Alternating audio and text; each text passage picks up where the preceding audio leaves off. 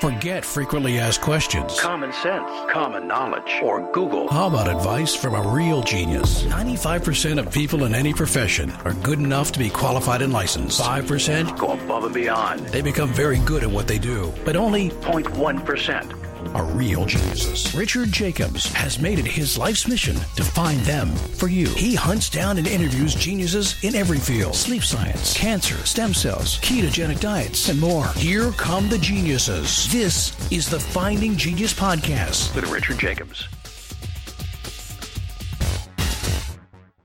Hello, this is Richard Jacobs with the Finding Genius Podcast.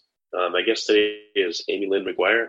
She's a Leon Jaworski Professor of Biomedical Ethics, Director at the Center for Medical Ethics and Health Policy at Baylor College of Medicine. And we're going to talk about the ethical, the legal, and the social implications of genomics and human genetics. So, Amy, thanks for coming. Thank you for having me. Yeah. What are some of the, I know this has been attracting ethical issues for a long time, but what are some of the current ethical issues surrounding genomics and genetic engineering and things like that?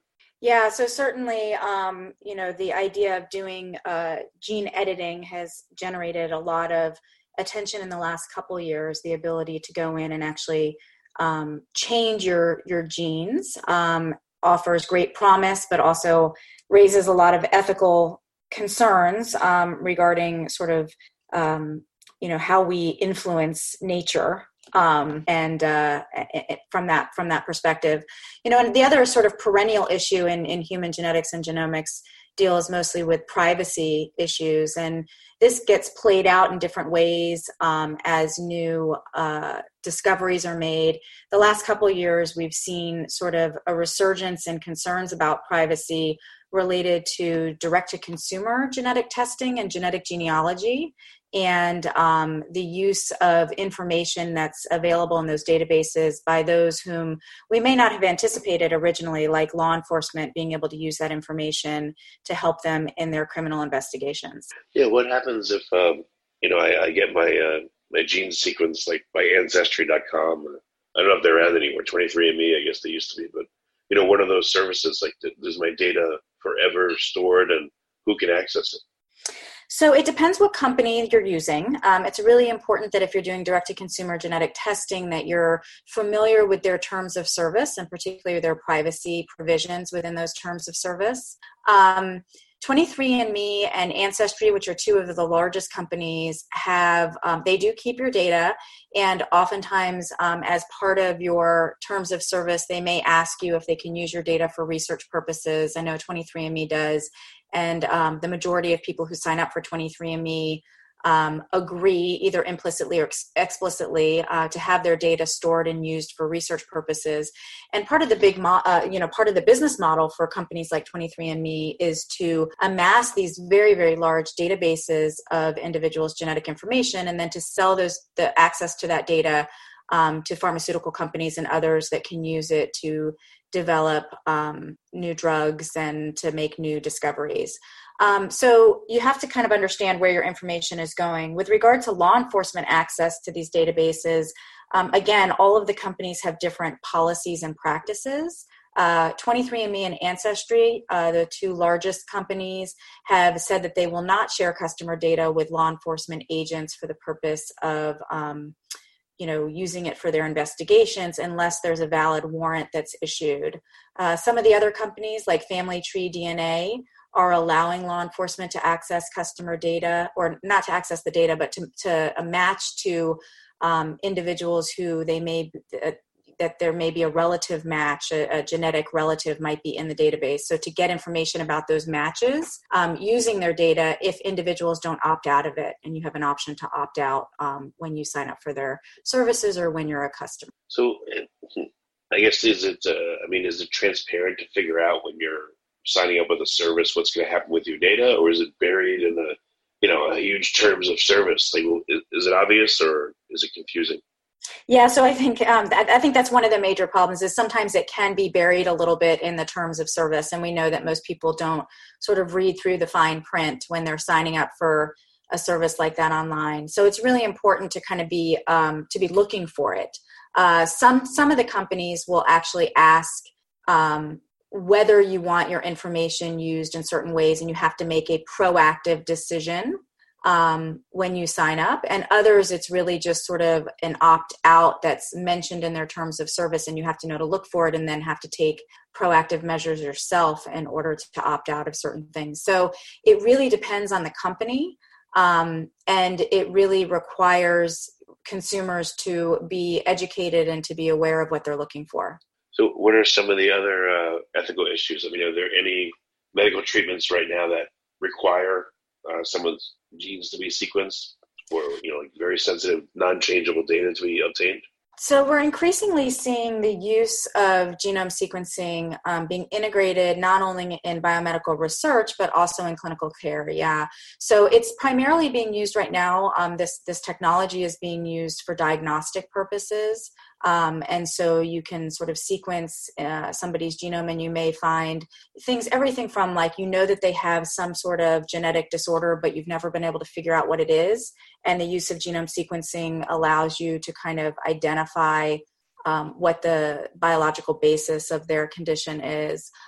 Or you can also, get information from individuals around their predisposition to certain diseases. So what's the likelihood that they'll based on their genetic information, what's sort of the predictive likelihood that they might be at higher risk for certain kinds of common or complex disorders. So it is being used in a variety of clinical settings. It's important to know that we were talking about privacy related to direct-to-consumer genetic testing. There's enhanced privacy protections when you're dealing with health information in a medical setting. And so we have, for example, the Health Insurance Portability and Accountability Act, or HIPAA, and that protects against unauthorized disclosures of genetic information. And we also have some laws that protect against the discriminatory use of genetic information in certain settings like health insurance and employment. Well, are the laws strong enough? Are they adapted to genetic information, or do they deal with information that wasn't really contemplated, that could come from genetics? Yeah, so that's a great question. So some of the laws that we have in place are specific to genetic information. So the Genetic Information Non-Discrimination Act, which is commonly known as GINA, is a law that specifically prohibits the discriminatory use of genetic information for health insurance and employment. With regard to, is that strong enough? I think many people would say it's not, because there are many holes and areas where it doesn't protect against discrimination based on genetic information. Things like other areas of insurance, like life insurance, long-term care, disability insurance, as well as other sort of social uses of genetic information that might be stigmatizing or discriminatory. And so a lot of people, I think, would like to see stronger protections in place. And there are others who have argued, just like you're saying, why are we treating genetic information special in these circumstances? Shouldn't we be protecting all sort of sensitive health information in the same ways? What are there ethical issues that the common person that hasn't sat and thought about it would be surprised to hear? What are some of the, I guess, strange or new or really thorny ethical issues that have come up now that we can sequence genes? So yeah, it's hard to say what the normal person has sat around and thought about. I mean, I think actually we've done quite a bit of research talking to individuals about their concerns with regard to genetics and genome sequencing. And I actually think a lot of people think about things that are much more fantastic than actually can happen. People have very wild imaginations about the things that we can do with genetic information. The surprises, I think, for example, we've been talking about law enforcement using genetic information to help them in their investigations, or using the power of genetic information to make sort of matches to, connect people who are genetically related to each other, and using that in their investigations. I think that was quite surprising to some people. Thinking back in hindsight, it's not terribly surprising, since we've been using genetics and forensic investigation for quite some time now. But the ways in which they were accessing and using those tools, I think, was unanticipated by many people. Other things that I think people worry about really have to do with things like, can we use genetic information to great social harm? Can we use it for, genetic warfare and things like that. And I think there's some merit to those concerns, although we haven't seen that play out to any extent. And so I think there are surprises. I think, the power of genetics is incredible. But on the other hand, I think we're also starting to get some levity and understanding what genetics can and can't tell us. So I think there was sort of this hype around the Human Genome Project and sequencing the human genome for many years. And people thought, well, this is going to be kind of the holy grail of telling us everything we need to know about our own health now and in the future. And people are coming to the realization, I think the common people are coming to the realization that genetics is important, but it's not all powerful and it doesn't tell us everything. It's not sort of a crystal ball, that it's one piece of the puzzle that contributes to our health and our well-being in the future. But it's only one piece of the puzzle, and equally as powerful is information about our environment and other factors that influence our daily lives. Are there, so for instance, in order to, rent a car, I need to get my driver's license. Some places they want your social security number.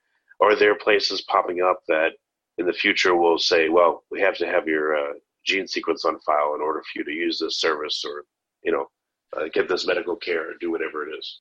So I haven't heard about that. I think that's one of the concerns that people had. I don't know if you saw the 1997 movie with Ethan Hawke and Uma Thurman called Gattaca, but it was sort of a sci-fi movie where that was exactly the premise, right? Where everybody had to get their genome sequenced at birth, and then it was on file everywhere you went, and it dictated what job you could get, and it dictated what, where you could enter into businesses and what kinds of activities you could do in society. And, I think that a lot of the concern over the years has been, we don't want to become a society like they have in Gattaca. And having a society like that is really premised on the misconception that genetics is deterministic, right? That it gives you information that actually would be useful for things like deciding what kind of job you could do. And it's just not the case that's just not the case. Well, do you see that, again, having your gene sequenced will be a requirement to do anything or access anything in society, or is that well understood and no one's really even attempting to go there at all? Well, I can't say that it will never happen. I have not heard of any sort of services that require you to have a genome sequence in order to access them. So it's not required that you, get your genome sequence to get medical care. It's not required that you get your genome sequence to do anything that I can think of right now. I think we value a lot sort of individual autonomy, especially here in the United States. And so I think we to the extent that having your genomic information available to you, either in a clinical setting or a direct-to-consumer setting is offered, it's very much an offer, and it's up to people. And there's a lot of people who don't want to know that information. There's a lot of people who have decided not to, even if they had the opportunity to do so, that would decide not to get that information about themselves. Well, what about when it comes to reproduction? Are couples getting their genes sequenced, and are they looking for the potentiality of them having a child with, let's say, Down syndrome or other maladies? And, is it coming into play there? Like what areas of society do you think gene sequencing will be, paramount or very important now or in the future? Yeah, so, we have for many years now have had genetic tests that have been done to help people identify whether there are carriers of certain recessive conditions. So if and this has been done in particularly in certain populations. So I'm from Ashkenazi Jewish descent. We know that there are certain genetic conditions that are more prevalent in individuals from that particular ancestry. And so before I decided to start my family, I got carrier screening for some of those conditions to make sure that I and my partner were not both carriers that could pass that gene on. And so we've seen the technology evolve where the number of things that people are getting screened for when they're doing family planning has expanded tremendously. And you can imagine when you could do whole genome sequencing and you could actually look for, thousands and thousands of things across the genome that you could both be carriers for. And so certainly we could see the technology being implemented in that way. It's also can be used in the prenatal setting. So once you actually do get pregnant, you could do prenatal testing on the fetus, and you could look for a variety of things. And again, we've been doing that for years, looking for very specific things like chromosomal abnormalities that lead to things like Down syndrome. But you could do things like whole genome sequencing and look for much more subtle changes that might have more or less definitive impact on future health. So it might increase your risks, for example, of, in adulthood getting, like, let's say you find that a fetus has the BRCA gene mutation that increases your risk of getting breast or ovarian cancer as an adult. I think there's some really, important conversations to be said about, or to be had about, whether we use that information to make decisions about terminating a pregnancy or other things like that. So there's a lot of ways in which genomics can be used for family planning, for prenatal screening. You can use it for pre-implantation genetic diagnosis. So if you know that you have a genetic condition that's either dominant in your family, or you have two recessive carriers for a genetic condition, and particularly if it's a devastating genetic condition, you could do something called pre-implantation genetic diagnosis, where you do in vitro fertilization, and prior to implanting an embryo, you test the embryo to see if they carry that gene, and you only implant the embryos that don't carry the gene. And that's one way to avoid sort of devastating genetic conditions in future generations. So yeah, there are many ways in which we can use the technology. And certainly there's a lot of discussion about what is the slippery slope and where do we cross the line from really trying to prevent devastating, fatal diseases that bring with them a lot of suffering and pain, over to making value judgments about what lives are worth living that maybe we shouldn't be making. Are there any countries that are embracing, sequencing all their people? Any ones that are a concern to ethicists around the world?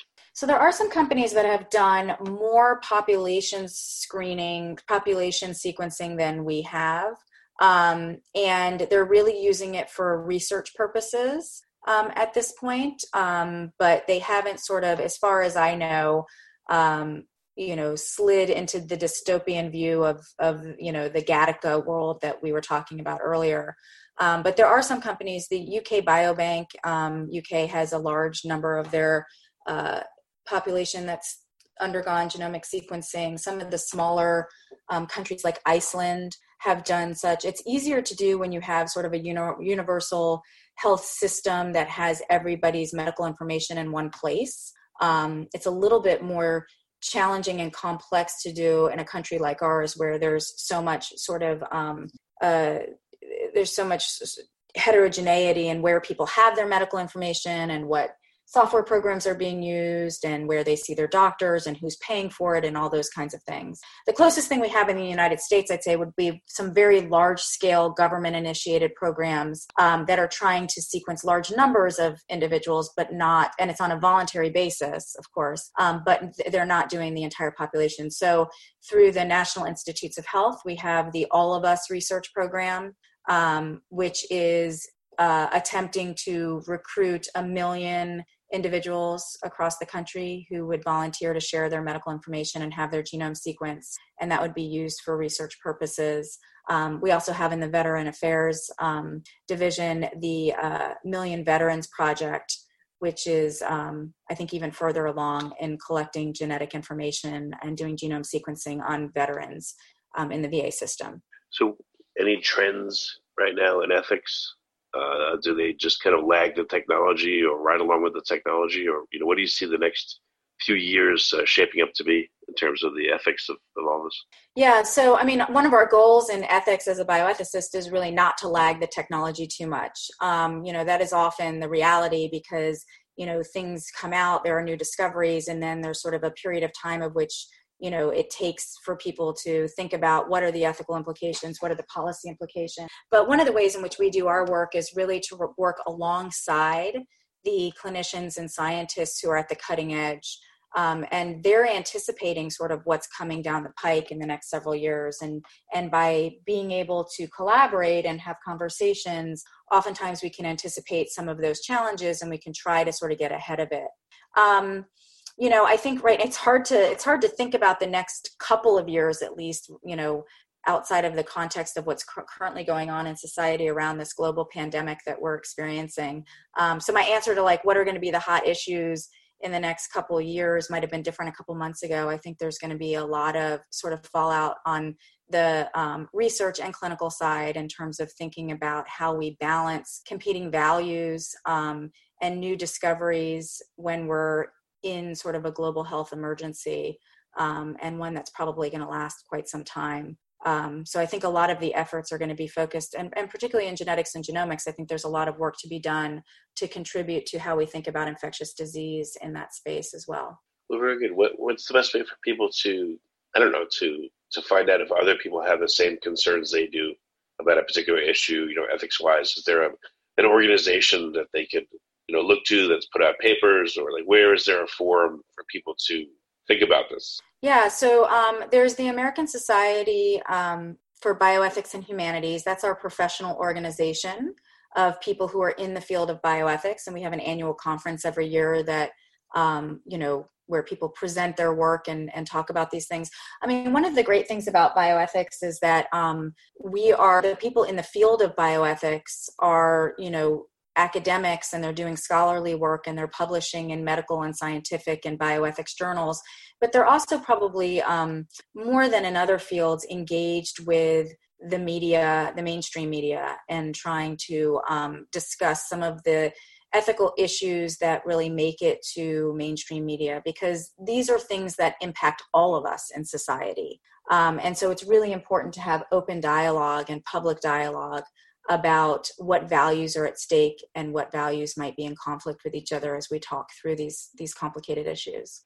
Well, very good. Well, Amy, thank you for coming. And what's a reference for listeners? Where can they go and find out more? Absolutely. Yeah, they can check out our website, which is the Center for Medical Ethics and Health Policy at Baylor College of Medicine. We have all kinds of information there on what we do down here in Texas. Okay, very good. Well, I'm glad we don't live in the Gattaca world, as you said. That's right. Thank you so much for having me. It was a pleasure. You've been listening to the Finding Genius podcast with Richard Jacobs.